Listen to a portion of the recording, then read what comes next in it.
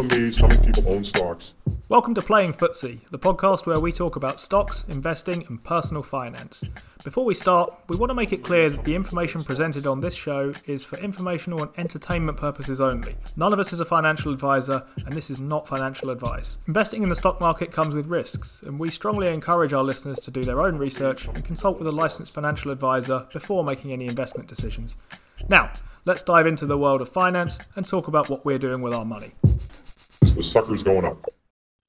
Welcome to the Playing Footsie Show. I'm Steve W. I'm here with Steve D, and we've got a very special show today. This show is all about requests and questions that we've been asked that we thought we should answer. So, if you don't like the show, it's probably your fault. You should have asked better questions. But do ask us some more, and we'll do another one of these at some point in the future. But let's get things started. Let's get straight to the questions. Steve, question 1. Are you all right? Yeah, not too bad, Steve. It's as ever quiet week. I guess I can say that one with absolute confidence. Mm-hmm. But yeah, I'm not doing too bad, Steve. How about you? How are you doing? I'm all right. As equally confident, I can say pretty busy, pretty hectic week. There's always seems to be loads going on here. Nothing much worth talking about at the moment, though. So let's get straight to it, Steve. We always like to talk about things that we've consumed this week if we see anything interesting or anything worth talking about. We don't always spot something, but it's often the case that we do. And in this case, both of us have this week. We've seen something that we thought we would like to share with you that might be worth a look. So, Steve, kick us off. What have you been consuming this week? So I've been consuming Duck, which is Diary of a CEO. Depending on what you think of Stephen Bartlett from Dragon's Den, you can change that seat to a whole number of things, Steve, and I quite often do. This podcast is normally awful, and it's normally just ends up into a 2-hour quote fest without much substance. And but this one's pretty good. It's got an awful title, and it's a proper clickbait title, and it sort of shows you how bad the podcast is in general. The podcast is called The Savings Expert. Do not buy a house. How to turn £100 into 1.5 million with ease. Now, you'd be surprised to learn that this podcast has Morgan Housel on it, and Morgan Housel does not tell you not to buy a house. He does not tell you how to turn £100 into 1.5 million with ease. So where they get that from is beyond me. But it's a pretty good little back and forth. Well, it's not really a back and forth chat. Stephen Bartlett has nothing of interest to offer the discussion at all, other than fire some questions and say that he's read the book, and basically try and fire chapters of Morgan Housel's book back at him and ask for a little bit more information. So Morgan is definitely the star of the show. Morgan spits out some pretty decent information. Talks about his old book, talks about his new book in quite a lot of detail, and it's worth listening for Morgan alone. I mean, there's a 15-second skip on all the things Stephen Bartlett says, and if you use it, you can get through this hour and 57-minute podcast in about an hour. But I would recommend it anyway, because I think it's pretty good, even with Stephen Bartlett in it. He's on a bit of a book tour at the moment, Morgan Housel, isn't he? But you seem to be kind of tracking him pretty well. I mean, it's not the first time you've come up with a Morgan Housel thing that you've been listening to or consuming. Is there much in the way of new stuff on this, or is it sort of themes that you're familiar with? I mean, even I think, by the way, that how to turn £100 into whatever you said, 1.5 million with ease is a bit clickbaity, and I write for the Motley Fool, right? I mean, we have standards there where you're not just allowed to write anything in the name of clickbait. Yeah, it's a complete joke title. I don't think it even gets mentioned in any way, shape or form. And the only place Morgan Housel really talks about housing is when he's saying when you're young and without children, the chance to being able to hand the keys back and go live in a different city is great. But when you have a family, you should look to settle down and put roots down. Do you know what I mean? Because that's more important. That's kind of what he says. He doesn't really say don't buy a house. He says if you're thinking about buying a house as an investment, that's statistically a terrible idea. But he's not telling you not to never buy a house, which is what this sort of title says.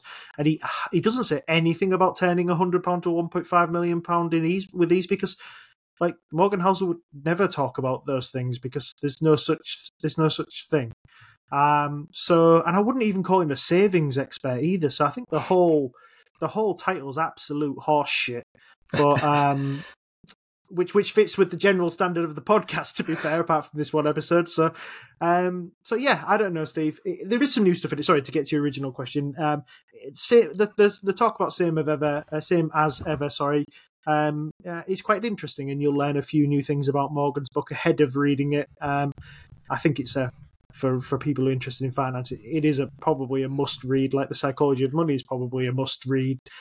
So yeah, it's a fairly interesting podcast, and like I say, I wouldn't expand beyond this episode though.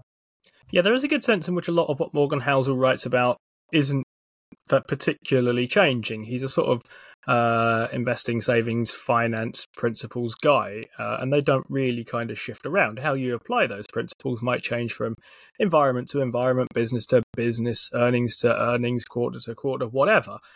But a lot of the general sort of principles that he thinks about tend to stay reasonably fixed. I'm always fascinated when we talk about these consumption things, Steve, because it feels like you and I never talk about what we're going to say about these things beforehand. Occasionally, we will say what it is just to make sure we haven't literally picked up the same thing. But there's so often points of commonality between what we are consuming in any given week, because I've also been listening to a rubbish podcast that has a good episode that I quite like and would recommend actually for people to look at. I've been looking on YouTube at the Prof G Markets show, which is Prof G, Scott Galloway, his kind of weekly podcast also. And usually I've written that I'm not a fan of this show. He looks to me like a terrific egomaniac with a sort of a stooge with him. So there's him and his kind of what looks like his kind of long lost son or something. And they discuss things, and more or less his lackey feeds him questions for him to air his opinions on. And I sort of get, by the way, that people who are quite good at one thing, he's a very, very good marketing expert, he knows an awful lot about that, then get tempted into thinking that because they're smart at that, they must be smart at either a bunch of adjacent things, which he isn't, or generally everything in the world, which he isn't. And if people feel like I get into the same situation with that, by the way, I have some sympathy with that idea. I feel like I get out over my skis sometimes on this show. But he very much does it for a living, and you see a real kind of cult of self-ego coming through on this show quite often. Anyway, so this week I thought it was much better, the episode that I listened to, because he had a guest on.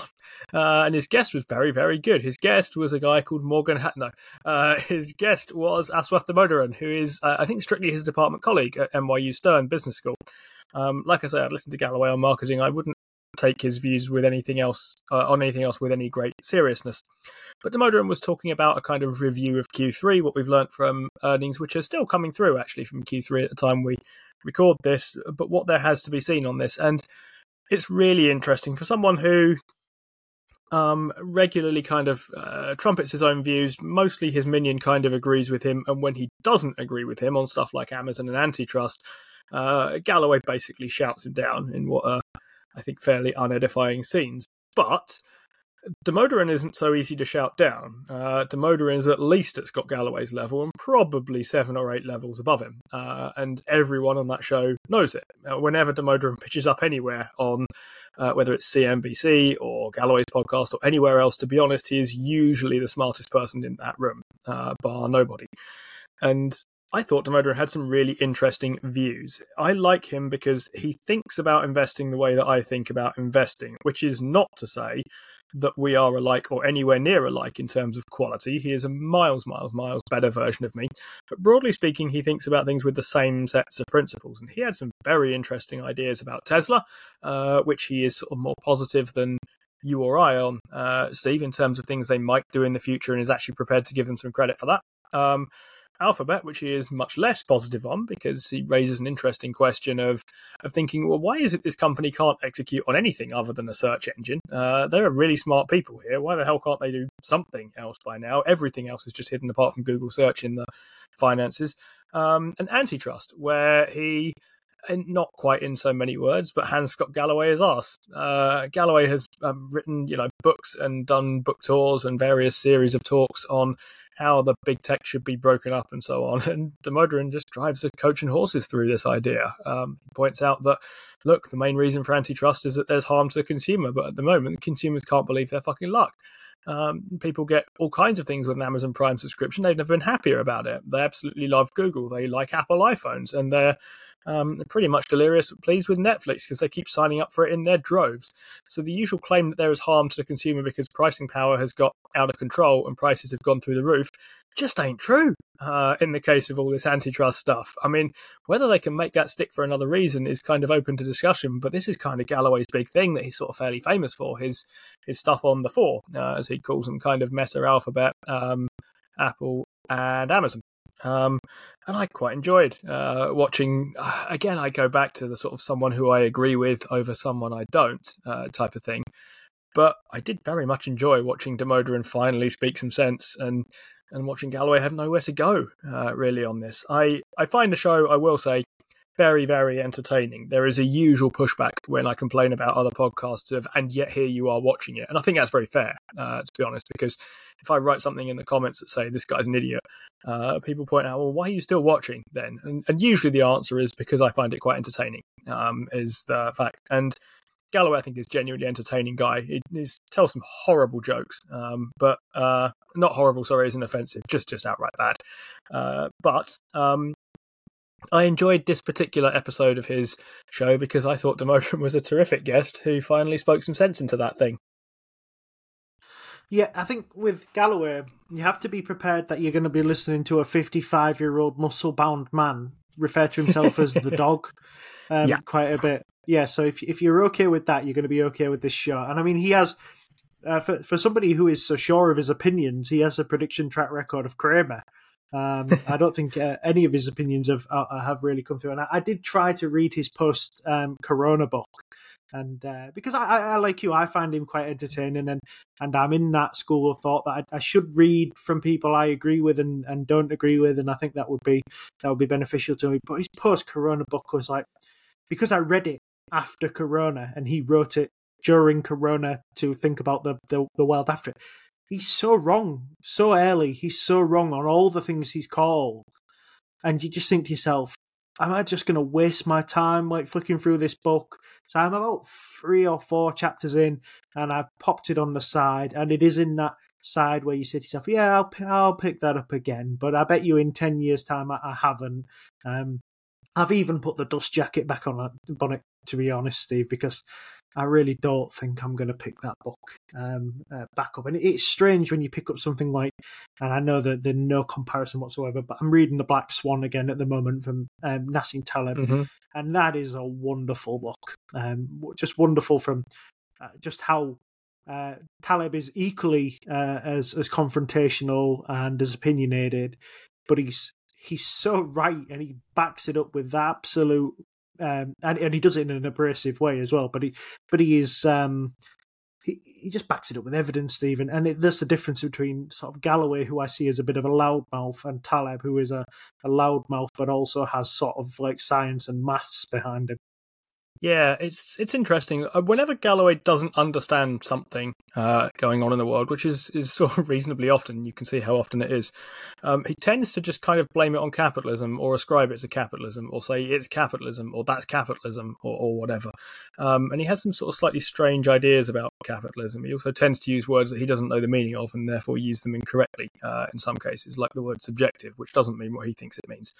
But, look, just to be clear on this, I'm beaten up on this show quite a bit. I thought that episode was quality, and in general, he is one of the most entertaining podcasts that I've heard on the airwaves, bar pretty much none. There is a reason that I keep coming back to that, even though I think I have another great long list of complaints written down here about it, and I think they're all pretty good ones. But worth a listen. Ordinarily, for entertainment value, absolutely. You'll enjoy it, I reckon, if you enjoy this show. Alternatively, for this particular episode, where I think there's some really good insights to be got out of it. Anyway, Nassim Taleb's class, by the way, his stuff about anti-fragility is also wildly misunderstood, but we shall rant about that another day. Enough of the complaining segment, Steve. Let me give you a chance to answer a question with a question. What question have people been asking you about investing in stocks and the like? Yes, we had a question from Mr. Yaz on YouTube, and he asked us to take a look at Reckitt Benckiser Reckitt Benckiser Group, and to see what we thought, Steve. And I was only too happy to do so, Steve, because there's quite a lot of history behind this company. So we're going to forget Benckiser's history for now, Steve, because it doesn't involve Hull. Reckitt and Sons, as it was known back then, it was founded in 1840 when Isaac Reckitt rented a large starch mill in Hull. And about 22 years later, he sadly died and left the business to his sons Francis, George, and latterly James, who those in Hull will know rather fondly, as he is quite widely recognised in the city, and too recognised quite widely in the Garden Village area, and was. There's a whole street named after him, is James Reckitt Avenue. This was built by the Reckitts, and it was built by them to properly house their management and staff in decent accommodation. The original mill site in Hull is still used by Reckitts to this day, but it's now manufacturing. So we'll fast forward through all the other history because it doesn't involve Hull. The now Slough-based consumer goods company has a harem of successful brands. And I've got some names for you, Steve, just to wet your whistle. But we've got Airwick, Calgon, Sillet Bang, Clearasil, Dettol, Durex, Gaviscon, KY Jelly, Nurofen, Vanish, and V, which is used for getting hair off your balls. Reckitt sells about 30 million of its products per day and is one of the bigger companies in the FTSE 100. It's about number 13 as I write this. And its biggest competitors, I think, are probably Haleon at number 17, which was recently spun out of GSK, number 8 in the FTSE, and Unilever, which is number 4. So I thought, why not look at all three just to make a comparison? So I think Unilever probably has the edge on brands. They have Axe, or Lynx as we call it, Ben & Jerry's, Cif, Domestos, Dove, Knorr, Hellmann's, Persil, Vaseline, and Walls in its portfolio. That's the ice cream, not the sausages. I don't know if they're the same brand, but I can't imagine they are. Haleon, I think, probably has the worst of the three, but it still has brands like Sensodyne, Polident, Centrum, Panadol, Chapstick, and Voltarol. In terms of financials, Reckitt brings in about 14.45 billion in revenue last year, generated about 2.33 billion in net income. Has about a 49 billion market cap, 6.8 billion of long-term debt. TTM, that gives you an earnings of just under 18 and a forward dividend yield of about 3.41. If you bought this stock 5 years ago, Steve, you would have paid a bit of a premium, and as such, you'd have lost about 12% total. If we compare that to Unilever, it's not faring much better. It's lost you 6% over the last 5 years. You do, however, get a trailing 12-month P of now under 14 and a forward yield of 3.89. About 7.65 billion in bottom line profit, but you'll have to be prepared to suck up the 22 billion debt pile Unilever have racked up making some questionable acquisitions. Thankfully, one of the things they were stopped from buying was Haleon, offering £50 billion for the now £30 billion company. Whew! Haleon, out of the three, trades quite a premium, and I presume because investors think Unilever is stupid enough to come and return. But it actually trades at a 25 PE ratio trailing 12 months for just about $1 billion in profits last year. Although this bottom line is actually expected to grow about double the speed of the others over the next few years, so that may explain some of it. Haleon was lumped with a chunk of debt, as all spin-outs often are, took 10 billion of GSK's long-term debt as part of the move. So all three of these brands have flexed a bit of pricing power over the last 12 to 18 months. They've all raised prices by about 10%, and all three of these have enjoyed only really minor hits to volume, if any hits to volume, in doing so.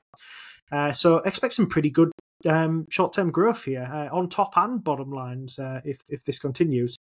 So comparing against these two, I think Reckitt is pretty well positioned. I think there's definitely flexibility in its balance sheet to go out there and buy some new brands. Its capex is well controlled at about 3% of revenues, and these revenues should grow at mid-single digits over the medium-term future.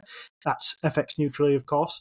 And there's also about £1 billion in buyback happening, Steve, as we speak. So which of these three would I buy? And the answer is none, because I actually think Nestle is probably the one that you should be considering. So despite choosing to axe the Karamak bar recently, I think Nestle is best positioned of the lot. Their brands are some of the best consumer brands in the world, and their part ownership of L'Oreal means they have access to brands such as Garnier, Maybelline, Vichy, perfume brands such as Stella McCartney, Diesel, Armani, Ralph Lauren, Yves Saint Laurent, and their PE at the moment, Steve, if you're looking on a forward basis, is just over 19, and for that you'll get high single-digit sales across all geographies and categories, about $8 billion in free cash flow, a 3% dividend, which you'll lose 40% of, and you would have made about 16.5% over the last 5 years. So Nestle is a pretty interesting business. It's really focused on this sort of DTC e-commerce model, which is growing rapidly. It's now about 17% of total revenues, not paying that cut to the middleman. I think improves Nestle's margins really long term. So Steve, they're the four that I've been looking at. Are you going to go Kraft? I probably will go Kraft in just a moment. It feels like, especially if we get to Kraft, we've now gone kind of stepwise, starting from what I mostly associate as being a cleaning products company when I think of the likes of Dettol and stuff, albeit also there's personal care in there with things like, I think you said Durex and Clearasil as well with Reckitt. And we've managed to go kind of towards Unilever, which is a mix of foodie stuff and personal care stuff via Haleon, which is also kind of personal care, but I'm not sure it's a kind of cleaning products thing in the same way. They have a kind of consumer drugs arm with Nurofen, and then all the way to Kraft, which I think is just a food company, basically. So it's sort of interesting to my mind to think about these as slightly different sorts of things. You mentioned the Unilever Haleon thing, or Haleon, however you pronounce that. I stick by my thought here that I can't work out who the bigger idiot was out of Glaxo and Unilever. Unilever for trying to buy the thing at 50 billion, or Glaxo for stopping them, basically, because I know it IPO'd at less than that, so they would have done better in some way by selling it to Unilever, I think, if they really wanted rid of that. Unilever were after it because they considered it to be a sort of growthier version than what, when I was writing about it at the time, I struggled to not call their stagnant food business, which gives you the wrong impression of the quality of their produce, I guess. But the point was it's not growing at top line level. I'm impressed by Reckitt, though. I'm impressed at the company's ability to raise its volumes here or raise its prices without really cutting into its volumes, because I sort of wonder as to how brand loyal people are in that sort of space. I don't think of myself as particularly brand loyal. When I look at cleaning products, I tend to buy, I don't know, I think I'm going to chuck them on the floor or whatever, and I don't much care, to be honest. If they all say they're antibacterial or whatever, pretty much all I look at here. So I'm impressed by Reckitt's ability to kind of hang on to their margin effectively, which is pushing through something like an inflation-ish price increase without losing their kind of revenues on this one. So I think that's impressive. I think, what did you say the forward yield on that was? I missed it. 3 point something as a yield. On Reckitt's is 3.89. Sorry, no, that's Unilever. Sorry, it is 3.41. Sorry, 3.41's not too bad. I mean, if you can find the growth there, and I think you probably do need to find the growth there. Well, in fact, I know you need to find the growth there. It's trading below the level of a bond, and that's okay if you think a bond is gonna fail to grow and eventually expire. If you think, well, look, go Reckitt now and you can start behind and more than catch up in these kind of things, I'm okay with that argument. They do need to find that sort of growth, and that I think is a sort of trickier bit here. Reckitt's not a company I've looked at terribly often, but I can see a kind of world in which I sort of like it as a defensive. I struggle with these things at the moment, though, because when we're in an area where we think, okay, so it's just been ticking up a little bit lately, but in general stuff has been getting ground into the dirt by rising interest rates, especially things that are economically sensitive. Reckitt is not much anyway, and actually it's been doing quite a good job of showing to its credit that it's not. It's fairly robust, fairly resilient, and can pass through price increases for inflation. In that situation, I tend to think now might be the time to be looking more at cyclical things than at kind of general defensive things. It strikes me as a strange time to be maybe buying there, unless you can think of a particular reason. I'm sort of impressed by their buyback, though. I like seeing companies buying back stock when they're this kind of business, and it's hard to do much to force through growth other than marketing spend. So I view Reckitt positively, but I think it's watch list for me at the moment rather than buy list right now. It's trading at a premium to the market. That's the problem that you have at the moment, I think, is that you're looking at this FTSE 100 overall and saying, Reckitt's been a very poor performer over the last 5 years, and it's trading still at a premium to the market. And its growth is unremarkable. Does it deserve that premium to the market? I would have to say no. If you're buying it as a defensive, Steve, it's done its job for you. It is essentially flat. If you bought it in 2021 and you wanted something that was flat, it's down 10%, but that's not the end of the world in an inflation environment. You'd have done much better in something like Reckitt than you would in something like Teladoc, which goes without saying. But it's done a fairly decent job of that. And I guess when you add that dividend back in, you're talking about perhaps only a small loss, all told. But I just don't see the point of it at the moment. I don't see why I need it. What do you think? When I think about the FTSE 100, so if I think about its kind of immediate index, I'm not sure. I think it might be able to hold up better than the market in terms of earnings for the foreseeable. When I think of the FTSE 100, I think of mostly insurance companies, banks, and mining companies. Bless you. But when I look at those, I sort of think, well, those are wildly cyclical businesses. If inflation does kind of come under control, or we get a recession, I can see commodities prices coming off, and I can see a lot of the earnings going backwards on big miners like Rio Tinto and Anglo American and so on. But I wonder whether there's enough of that to kind of put it to its immediate index. Okay, moving forward slowly might be quite attractive at the moment, justifying some sort of premium. When I look broadly and more globally, I then start to really struggle. I then think, okay, so if you're looking at 20-ish times earnings, it feels like there's a premium to be paid there for good earnings visibility. And I'm okay with the idea that earnings visibility is relevant, but I think at this stage, with where I'm at, and I'm looking quite a way down the road with a long-term sort of view, I would be a bit wary about that idea. I think if I were a short-term investor if I were retiring like now and thinking, I need passive income now, basically, time to stop going into stuff with a 30-year view and time to start going into it with a 2-year view, I would be buying either a bond or more likely some preferred stock in something. Either Lloyd's or Aviva stands out to me here. If I were looking further down the road, I'd probably look to just try and, I don't want to say buy the dip, but look at something that's a bit more worn down at the moment, but I think might recover well over the next few years with a bit more of a tailwind behind it, which I don't think is Reckitt at the moment. No, I think in terms of sort of packaged consumer goods company, which I'm loosely calling these three, if I had to pick one of those three, I would probably go with Unilever because it's the cheapest. The new CEO doesn't seem to be as trigger happy as the old CEO, but he seems to be getting punished in the same way. So we have to see on that. I think Haleon is overpriced. I don't think the growth will meet a 24 PE. I think Reckitt is slightly overpriced for an underperformer, and I don't see where the massive growth comes from in the future. I guess out the three, Unilever, but I still, like I said earlier, I still think Nestle is probably the best brand. If we were to widen it to 4. Certainly, if you look at.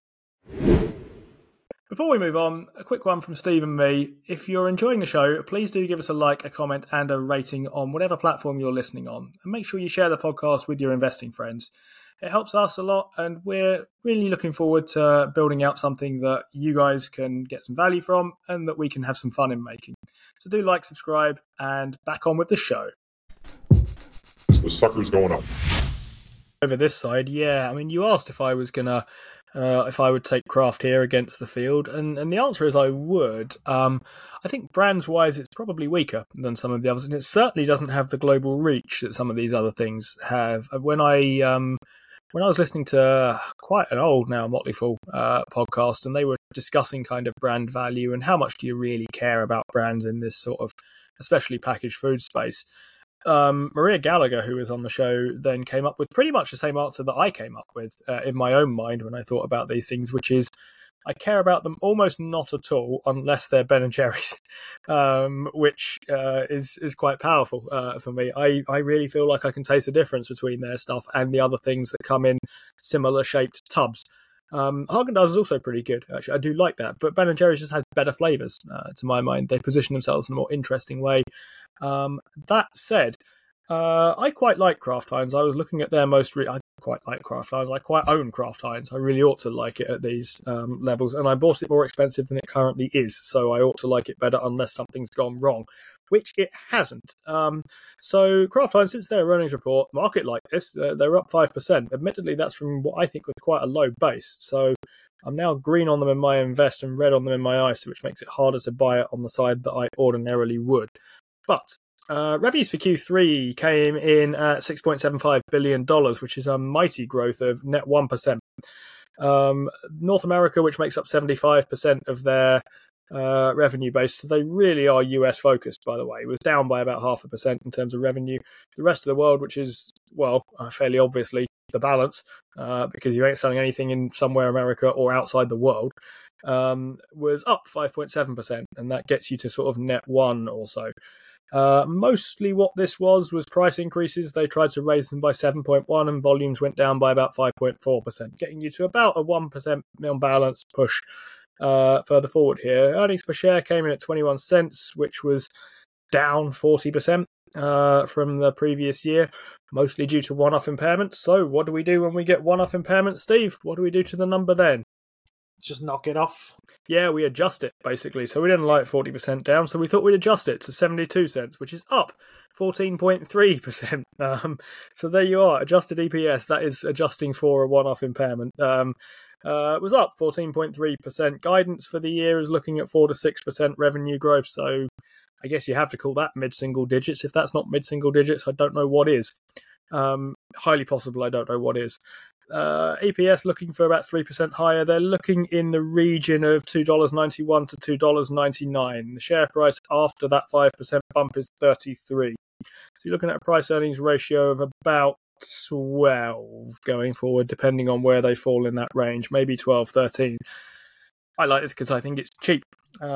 Basically, what you're seeing there is that they have an interesting approach. They've since they were acquired by or merged Kraft and Heinz together in a deal involving Buffett and 5G and 3G, not 5G, 3G Capital, they went on a massive cost-cutting spree, and they realised that when you have brands, you can't really do massive cost-cutting because you're supposed to market things to help push your brands along.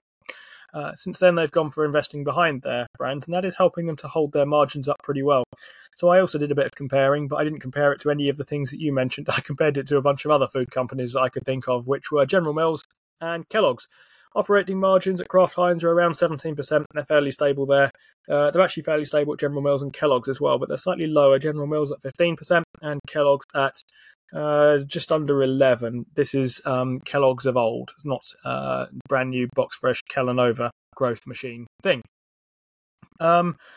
So one thing that I've always thought, why was my reason for buying this? I'm not expecting massive growth out of that top line, and I'm not expecting massive margin expansion. What I said I was expecting was a huge improvement in their balance sheet, and we've had it over the last 3 years. They have got themselves down to net debt to EBITDA of 3 times. The reason we focus on EBITDA is partly because that's what your net debt gets paid out of, or your interest and stuff gets paid out of. You can't focus on that afterwards because that's where you pay your kind of interest from. That's high for some companies and not for other companies, to be honest, is the way you would look at this. But what it usually comes down to is earnings visibility. A company like Kraft-Heinz will be reasonably predictable going forward, means they can run a slightly larger debt pile because it's fairly clear that money's coming in. Something that's a bit more cyclical, like Polaris, which is a stock that I quite like, a kind of power sports company, they may well find their demand falls off in a recession, so they hadn't better find themselves needing money in order to stay afloat when that kind of thing happens. Analysts were saying at home, anytime there's a decent push towards at-home stuff versus restaurant stuff or eating out, then Kraft-Heinz will tend to do quite well. That to me makes reasonable sense. I also think they'll do pretty well anytime there's a drive towards eating cheap in places like McDonald's because they supply into them. So demand going steady there, I think, is probably encouraging in the event of a recession. I think there's more people trading down to Kraft-Heinz than there are trading out of Kraft-Heinz. And as I've said before, I think they pass my kind of Aldi test for whether a brand has any strength, which is, are they stocked in random shops like Aldi who want to flog you? And will definitely try to flog you off-brand stuff. a lot of Kraft-Heinz stuff does appear in that, or Heinz stuff in particular, which was kind of surprising to me, but I was encouraged to find it there. So I think there's some sense of brand power here. And that improving balance sheet, I read an article from one of the US Motley Fool writers that said, look, now they've sorted this out, they can go off and acquire stuff. I guess it speaks to our differences of approach here, that my original hypothesis was now that they've finished doing this, they can go and buy back some stock or boost their dividend. Dividend has been flat for ages. It's close to 5%. Might be a touch either side. Hasn't gone up, hasn't gone down in quite a while since it had a massive down. But they've managed to reset their balance sheet fairly well whilst keeping that dividend going, which I think is sort of commendable in some ways. That's my pick for this sector, Steve. Just lump it all in behind a Buffett put. I'm just looking through their PowerPoint presentation, Steve, which is actually a really good business update for people who are interested in how a consumer goods report should look. This is pretty good. And I just thought I'd have a scroll through and see if there is anywhere that Kraft-Heinz is actually growing at a reasonable rate. And quite surprisingly, net sales is up 8% internationally and actually 10% in emerging markets here.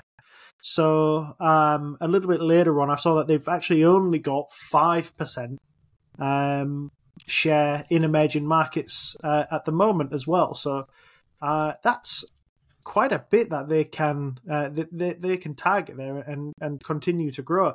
They actually highlight that as an area that they're really looking to attack as well. So interesting that they could. I mean, I'm always looking for a growth engine, and I know a company are always trying to highlight which part of their business is their growth engine. But here, there could be a good place for Kraft-Heinz to maybe go out and do some useful acquisitions here, Steve, is sort of Latin American brands, or they mentioned that their sales are quite soft in Asia here, but it could Asia. I mean, you wouldn't imagine these brands are going to be massively expensive for them to sort of like pick up and tack on to Kraft-Heinz. Is that a good idea? Do you think that they maybe wouldn't have the expertise to run these brands, or is that something you could buy in? I'm really unsure of the market itself. They've been doing a tiny bit of acquiring. They've acquired a spices company, but I think that's more American focused than anything else.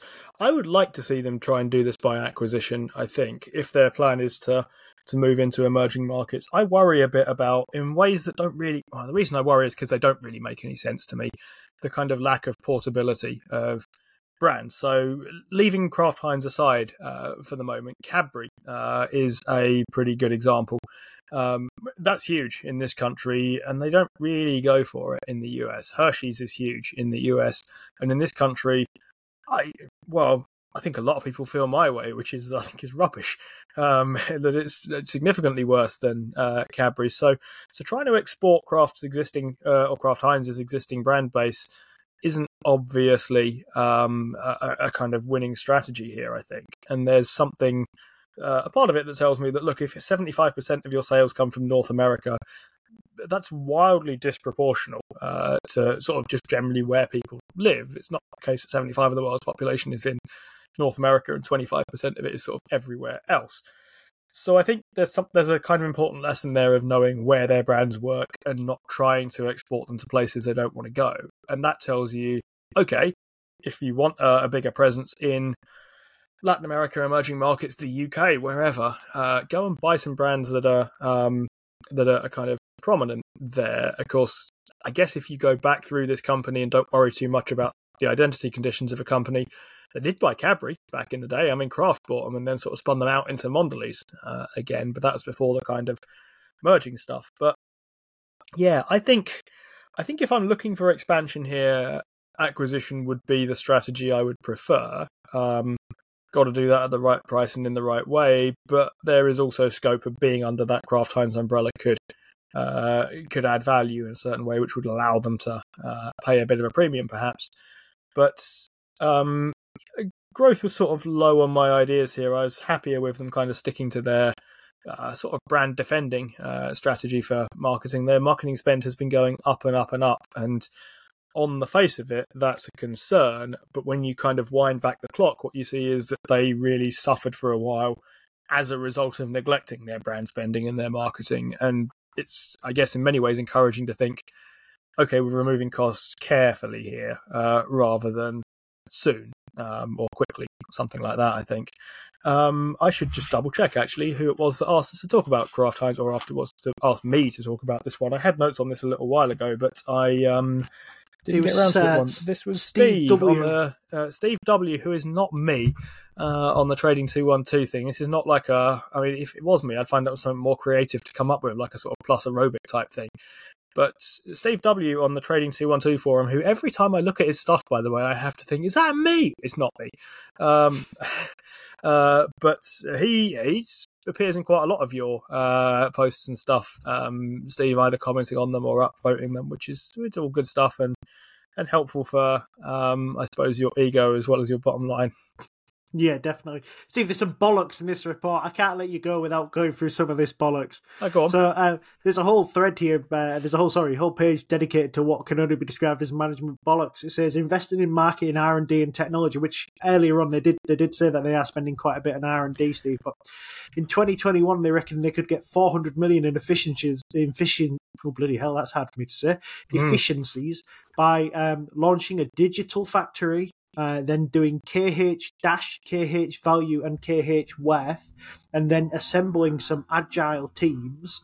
And then in 2022, they wanted to expand that to another 400 million by using disruptive innovation, KH Insight, and looking at the product lifecycle. They also wanted to launch some agile boot camps and a partnership with Microsoft and Google. And now, Steve, they think there's another 500 million they can save by doing adoption KPIs, first products at scale, a one innovation engine, measuring NPS. Then it just says ecosystem, and then it says commercial capabilities. Now that is a thread full of pictures, full of a timeline, and absolutely no information what any of those things are. I can help a little bit with that. I can tell you some of the disruptive innovation that Kraft-Heinz has been producing. I can't tell you which of those many categories or acronyms or whatever it falls into. Is it the sauce dispenser? It's not the sauce dispenser. Well, it was okay. The sauce dispenser is part of it, but that's not the thing I had. Why don't you tell people about the sauce dispenser, Steve? Since that's disrupting your restaurant experience at the moment. Well, I spotted it. There is there's a. Have you actually seen one? Yes, no, I've seen the pictures of it on this slide. So, like the Pepsi mix machines, where you can pick the Pepsi flavor and the that you desire. They have a Heinz version of it where you can pick the sauce you desire, and it has a little, the little paper tubs that you put under to fill in. It does look semi-ridiculous, Steve, but I guess I can see how it would work in a sort of food service environment.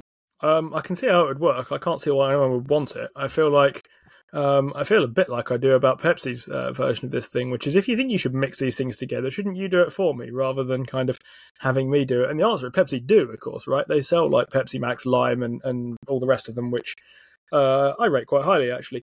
But that's one of the many disruptive innovations that we've come up with, we at Kraft-Heinz lately. Here are two more. We've come up with pickle-flavoured ketchup today. I say today, I saw that today. This is what happens when you sign up for the weekly dive things that I get. You see all the latest technology coming out of this. And we've also developed what I'm going to call a machine. I'm not going to call it a machine, actually, because I'm not sure it's a machine. We've come up with a device, which may or may not be a box. But the idea is you stick your food in it and you stick it in a microwave and it comes out like you cooked it in an oven, but at the speed of a microwave, right? So what's the downside to microwaving? Pastry and stuff comes out like crap because it basically gets ruined. But if you could put this in and put it in like a microwave and have it come out like it was in an oven in that amount of time, I mean, this is like cutting edge technology, right? I mean, what do we want partnerships with Google for? Google can't do anything. What are we going to have? Kraft-Heinz search. And that's basically it. That's all Alphabet is good for at the moment. What we need is more kind of groundbreaking innovation, like whatever that was you said, KH dash. That's what that's coming out of. I've decided. So, sounds great. Should we go to another company that is famed for its technological innovations? Oh, I'm not sure I can handle any more technological innovations, but go for it. Well, this one came from Alec Copland, who reached out to us on Instagram, and he said, could you take a look at pets at home?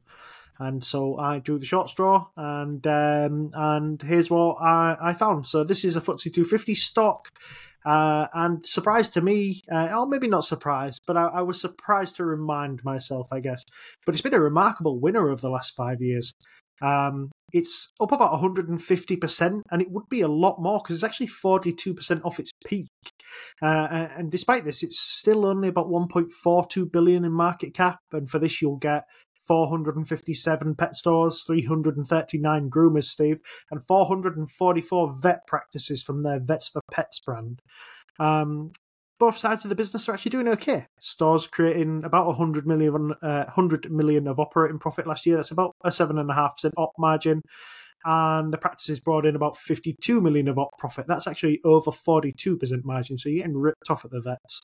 Top line growth, Steve, is okay. Retail's growing at just over 7% year on year. The vet side is much stronger, growing at about 16.3%, which is great. That's arguably what we'd want with those margins. And valuation-wise, you're looking at about 14 times earnings. That's trailing 12 months. And about the same looking forwards, as the actual earnings are only improving marginally this year, so just under 14. In terms of the balance sheet, Steve, there's 120 million in debt, about 180 million of cash, and 50 million of that is currently being spent on a buyback. They are shock horror, Steve, committed to paying a dividend too, with Chairman Ian Beck, who I revealed to Steve, signs his name like drawing a penis, recommended an 8% lift in the dividend, bringing the total yield to a pretty healthy 4.35%. I had a look at the CEO, Steve. She's relatively new into the role. Her name is Lissa McGowan. She's got a very impressive track record. She was the head of Sky's initial foray into mobile and led Sky Broadband in the UK. And she's trying to bring some of that sort of omni-channel focus to Pets at Home. Her goals are to grow sales at 7% per annum medium term, to improve profit before tax by a 10% CAGR medium term, move free cash flow conversion to about 70% of PBT. And along with that, she wants to keep that dividend chugging along. So, quick glance, they're definitely heading in the right direction. Consistent growth in their VIP services and their VIP revenues, and the revenue and per employee are all growing strongly. So if this VIP services can sort of close the loop between a pet shop and the vets and get consumers spending regularly on both, then I think Pets at Home might well have cracked this. Broadly, before I pass it back to you, Steve, I had a look at the market, and I think it's about 7 billion in size. That's food, vets, and glittery collars. Pets at Home have about a 24% share of the pet care market, and I think that's a market that's quite fragmented. So it's quite impressive that they've managed to grab so much. Market in the UK is quite mature, and yet it's still growing by about 8% per annum. So there's going to be market share here for Pets at Home to grab. I think I've talked before on here, I've definitely talked to Steve about the humanisation of pets. And by that we mean pets are really becoming like a firm member of the family. And as such, the UK has actually trended towards providing better diets, better quality foods, more focus on wellness and supplements, better health care, better dietary requirements. And it now includes gifting as well, Steve, for the pet birthdays. So look, a company that's prepared to embrace all of these sort of things and trends and offer a holistic in-store and online experience, and has Pets at Home has a really good run at this market here. At 14 times earning, it's priced to do no better than the UK market at whole, when realistically I think it's quite easy to put a much better path for Pets at Home here. Steve, you're not a pet household. Have you ever set foot in a Pets at Home? I have not set foot. Oh, yes. No, I'm wrong. I think I have set foot in a Pets at Home. You will not be impressed by the reason why. I think I make a pretty much annual trip to a Pets at Home. The reason being, we start playing cricket in like April, and it smashes it down with rain, and we need sawdust, and we never have any, so it's always off to the nearest pet shop, which is a Pets at Home. So we can stick that in all the muddy bits to try and dry them out, so we can actually play without falling over and turning everybody's ankles. I said no because, as you rightly point out, we are currently a pet-free household. We have an interesting choice, which I'll come back to in terms of remaining pet-free. But I don't think I'm making a significant difference to basically anything to do with Pets at Home with my annual custom, which I charge back to the club that I play for. But what I will say is that new CEO's ambitions here seem quite impressive. I'm not saying that they're necessarily that difficult. They might not be, but what I do think is that if she manages to push the top line along at 7% and has a buyback going on for, did you say 150 million on a 1.4 billion? No, what did you say? 15 million? Just 50 million. 50 million, that's more like it. But still, 50 million is about 3% or so. Something like that, yeah. Of that market cap. So you'll find the share count comes down. That will help push the growth along. You'll happily push that dividend about along at 8% or so if you can keep your margins intact. And if you're starting at 4.35, you're currently higher than any of the stocks we talked about so far, I think, and growing faster than them as well. On top of that, you get to be in a nice defensive space. So the question I was coming back to, or the issue around being pet-free that I had is, there's two things that people kind of irrationally spend their money on, kind of hell or high water, and one is their kids and the other is their pets. And maybe that's not irrational, by the way. Maybe you have like duties towards these things that are your family in either the biological sense or in the kind of living with you sense here. But people will regularly, and this is a kind of well-worn trope, I think, for investors, they will happily go without themselves before they get their kids or their pets go without. And in many ways, that's a very nice thing about people. But it's even better if you're a pets at home. The reason that's relevant to us is that I think we get quite a lot of childcare out of my parents at the moment. It's not massively long at any given moment, but it is fairly regular. And my mum is especially afraid of cats. I think she's just genuinely phobic of them and isn't a big fan of pets in general. So I think we have a choice then, basically, between care for the little one and getting a pet. And I think he would probably choose the pet, if I'm honest with you, over his grandparents. But he's unlikely to win this argument because we can't say, oh, it's all right, we've left him with the dog. At least not for the time being anyway. It's going to be a few years until that's the case. So I think we're unlikely to get a pet, but I think those are some very impressive numbers from Pets at Home. Strong-looking balance sheet as well, right? You're not going to get into any difficulties, and even if you did find a cyclical downturn, this looks to me like the kind of company that can afford to run slightly levered and isn't doing so. So I'm impressed by that. I don't see any reason to lever up either. I don't see anything that. I mean, they want to just basically open a couple of stores a year, so they've got a lot of time to select the right places to make sure that they've got the footfall and to make sure that the area is completely suitable. So I don't think there's any need for them to do that. I mean, if they wanted to go out and buy things at a popular vet. Popular vets, are they going to be expensive to acquire? If you wanted to say the vet market is massively fragmented and you wanted to go out and make just vet stores, I don't think that's their plan. They like the vet stores to be part of the supermarket because then you walk through the pet supermarket to get to the vets, and then on the way out, your dog nicks a toy off the thing and you have to buy it, and you think, well, I'm here, I might as well get some food, and I'm running low on litter, so I'll get some litter, and you end up with a boot full of stuff. I think it's a sensible idea, and they're making really good margins on the vets. So even if you don't buy anything in the store, it's not bad. One of the things that I did realise when you look through the presentation is they're very heavy on staff training. They want to be a holistic centre for advice, healthcare, and the products. So the staff are heavily trained in making sure that they dish out good advice and they know sort of common problems and they can offer that advice. And I think it's probably a good idea, Steve. I think it's the same sort of idea that Best Buy tried in America when Amazon came in and basically threatened to close that business down. That business decided to double down on the advice side of it. So there was a time when people used to go into Best Buy for the advice and then go and buy the TV on Amazon, but that evidently hasn't been what has happened for the vast majority of people, because Best Buy is still doing pretty well.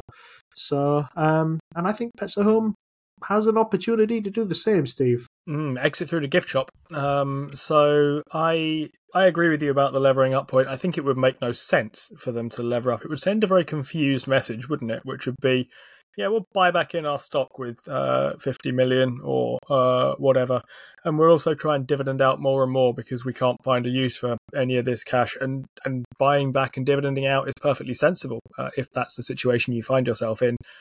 Oh, but at the same time, we'll take on a load of debt while it's expensive to go and do other stuff with. That, to me, doesn't make an awful lot of since that sounds like quite a confused message. I would rather, if I were a shareholder in this business, that they stopped or held it back off the dividend for a year, or stopped that buyback, or something.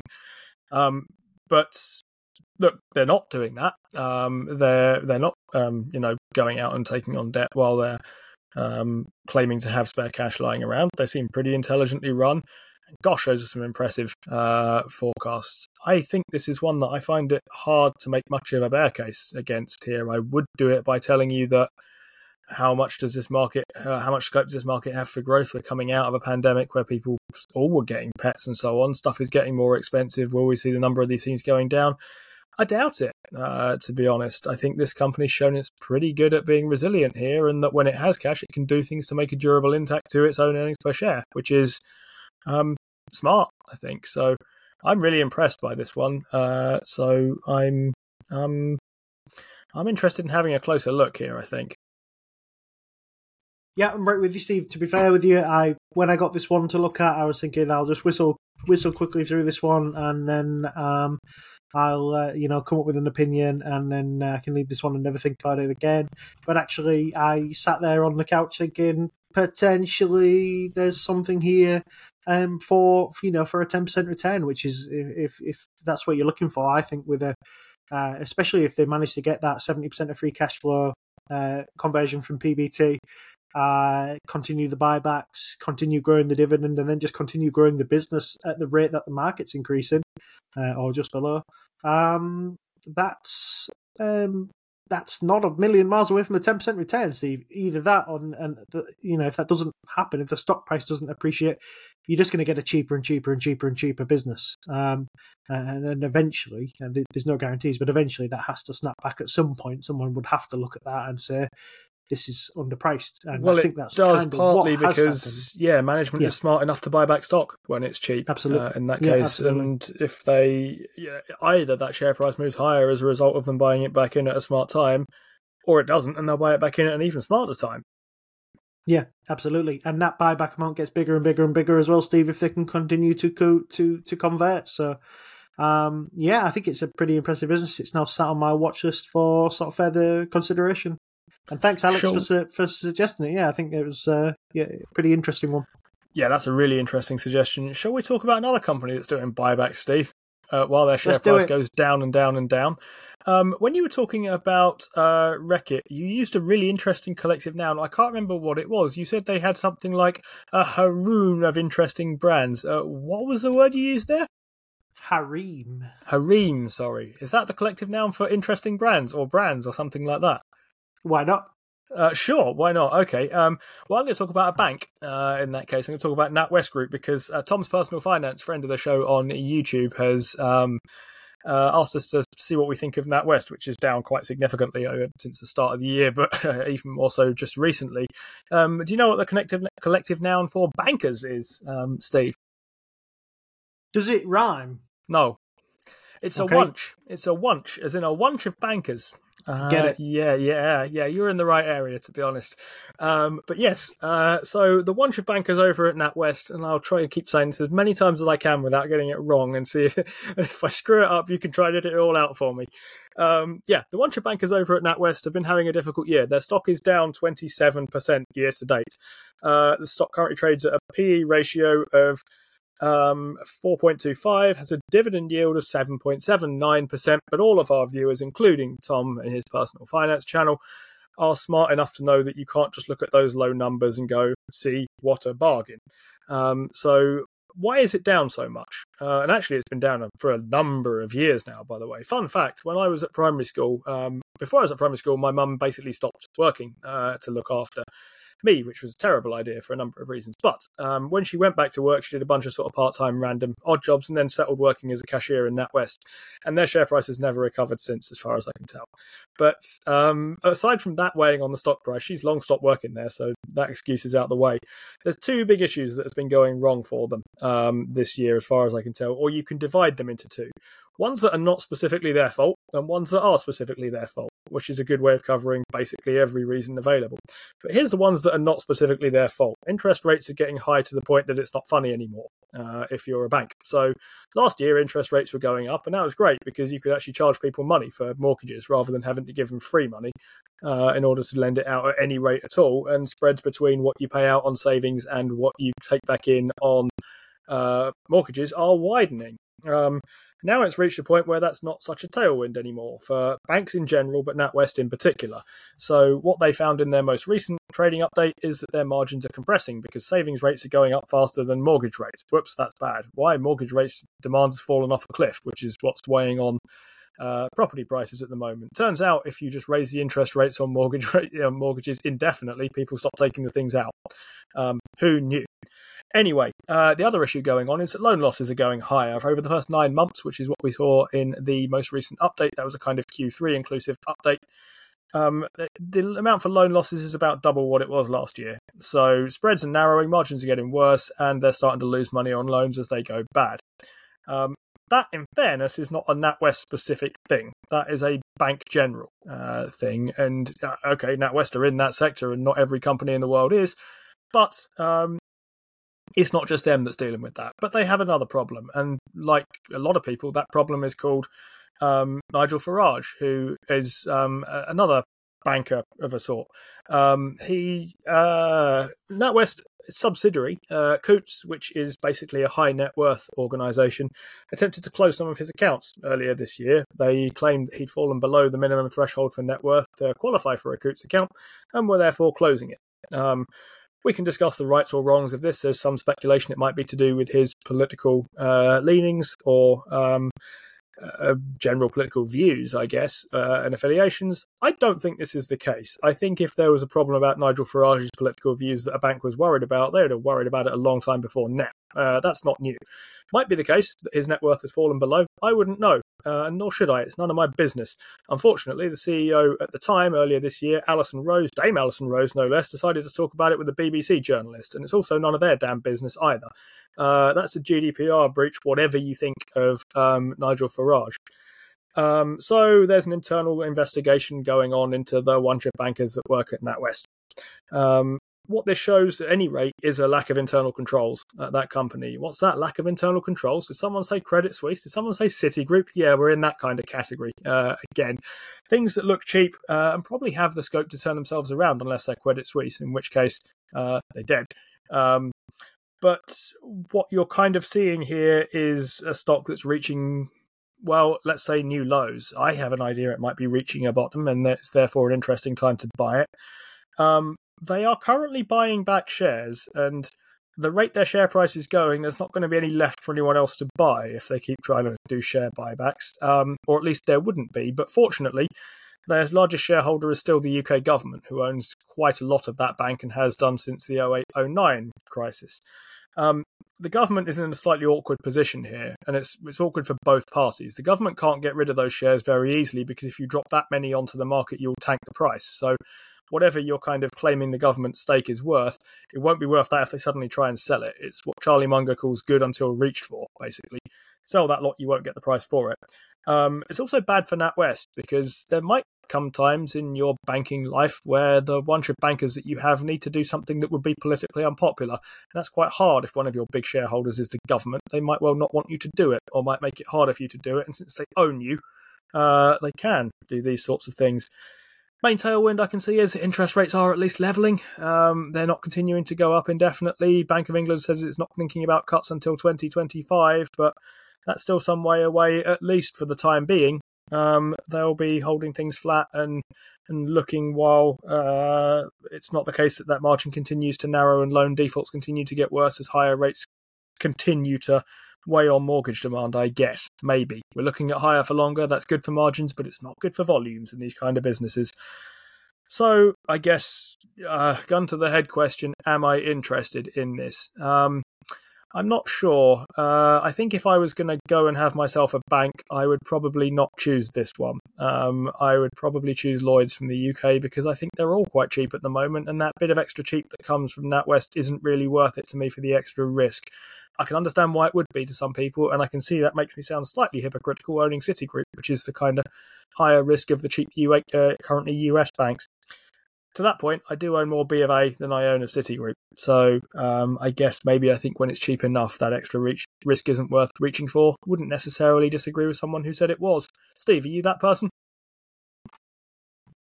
Do you know, I might be. NatWest's been on my watch list for quite a while. I was definitely more interested in Barclays for a period of time, but I went off Barclays after I realised my initial sort of thesis for them being probably the best bank to navigate a bond crisis turned out to be that none of them were any good at navigating a bond crisis. So I cut that one off with a decent win actually before everything went to shit.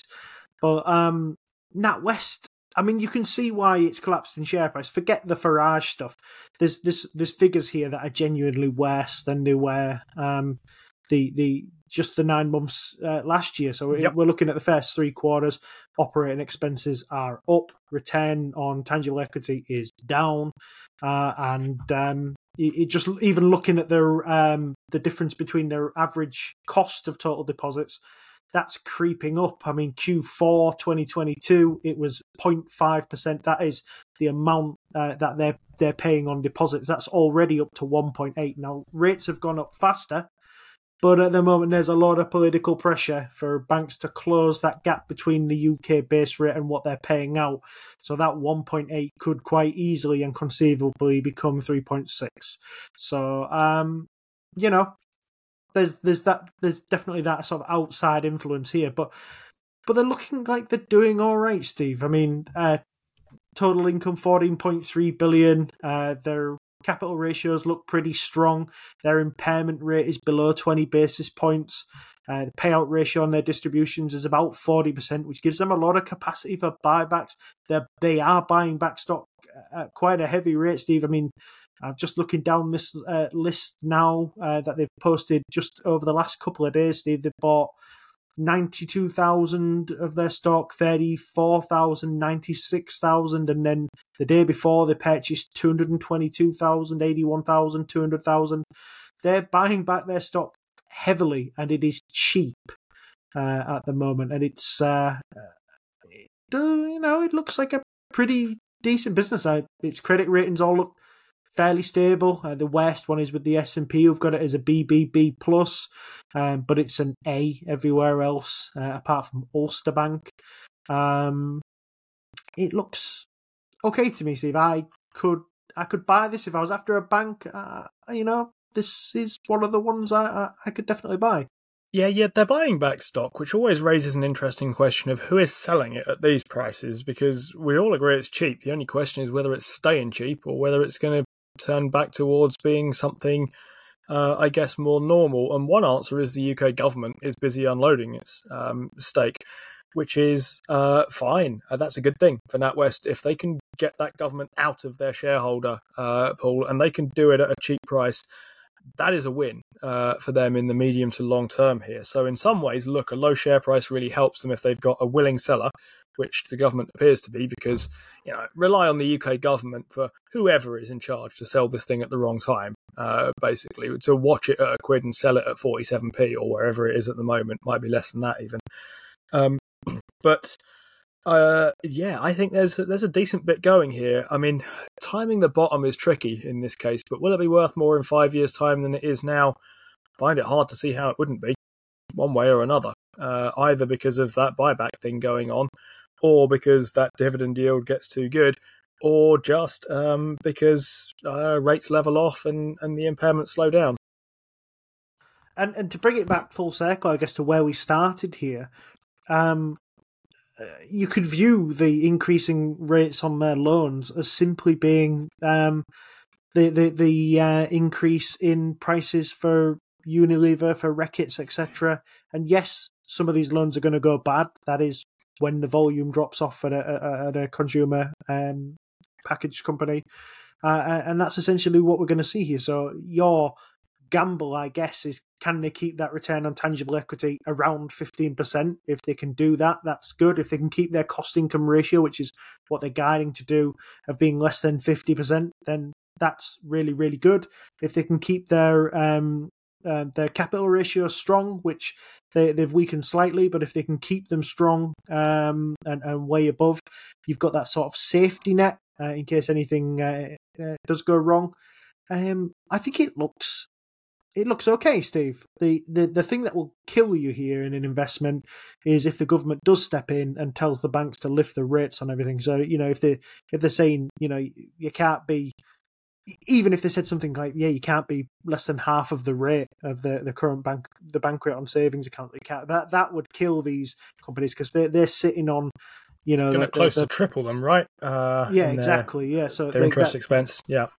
These banks are making big dollars on the people who are sat there with millions in an account at 0.01% in the savings account, and they forgot to. And they might not be people with that level of money in there, but it would add up to that money, definitely across the people who do. So, not Nigel Farage anymore, though.